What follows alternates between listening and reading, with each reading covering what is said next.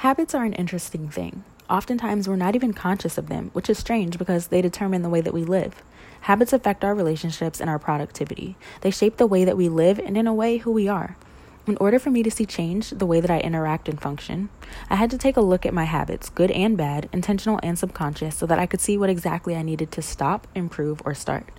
After analyzing my daily habits, I decided to create a routine for myself, something to keep me focused and active every single day. I've decided to challenge myself to start with a cleanse and remove alcohol, sex, and dating for at least the next 30 days. I chose 30 days because they say that doing something in that amount of time, you'll either naturally continue to do that, or when giving something up, you see how little you really need it. But as for the routine, I've decided to start waking up an hour earlier than I actually need to be awake so that I can start my day with prayer and worship. A lot of successful people start their day with meditation. I'm not good at meditating, but I'm working on strengthening my relationship with God. And when I can start my day with prayer, I can start my day off with a spirit of gratitude and peace, which will in turn improve my interactions with other people throughout the day. Not only will I begin my days this way, but I'll also end them the same way. So I'll leave myself an hour before I want to be asleep for more prayer and worship. One of the bad habits that I have is wasting a lot of valuable time on social media, scrolling through a lot of nothing and allowing myself to get caught up in the distractions that in no way are aligned with any of my goals. So I've decided that in the hour before I start and end my day, I'll stay off all social media apps. By not starting or ending my day with everyone else's thoughts and lives and mess, I can really keep the focus on my own thoughts and goals. I'm also making it a point to journal every day. I recently bought the 5-second journal, which is really awesome. It's a way to track productivity and hold yourself accountable by breaking up your goals into smaller daily goals and projects.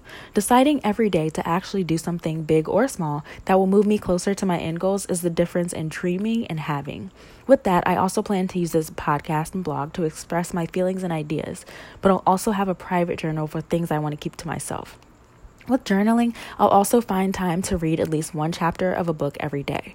I used to love reading when I was still in school. There was something so peaceful and exciting about it. I was reading a lot of fiction, but there's so much to be learned from nonfiction too. And I love when people accredit their success to the fact that they love learning and they continue to learn new things daily. So if you have any good book ideas, let me know. One thing that I don't really talk about is my depression.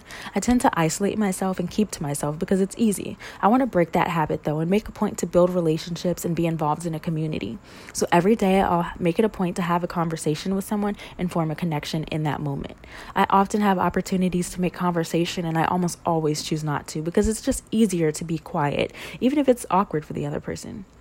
And one of my goals is to make a difference in the lives of others. And if I can't even speak to someone, how can I begin to make a difference? The whole point in making every day your new year is the idea of now.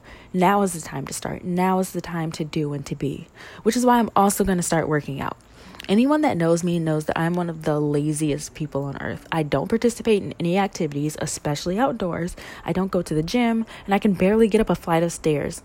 And anytime I go dancing, I cannot feel my legs for days after. It's sad.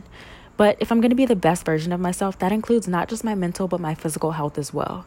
And I think that by sticking to this, it's really going to be a true test of my discipline. I won't be working out every day, but I'm committing to at least once a week. So those are the things I'm adding to my routine. I honestly think that the hardest part will be the no drinking, waking up early, and working out. But change requires doing something new. So even though I'm not excited about the process, I'm excited for the results.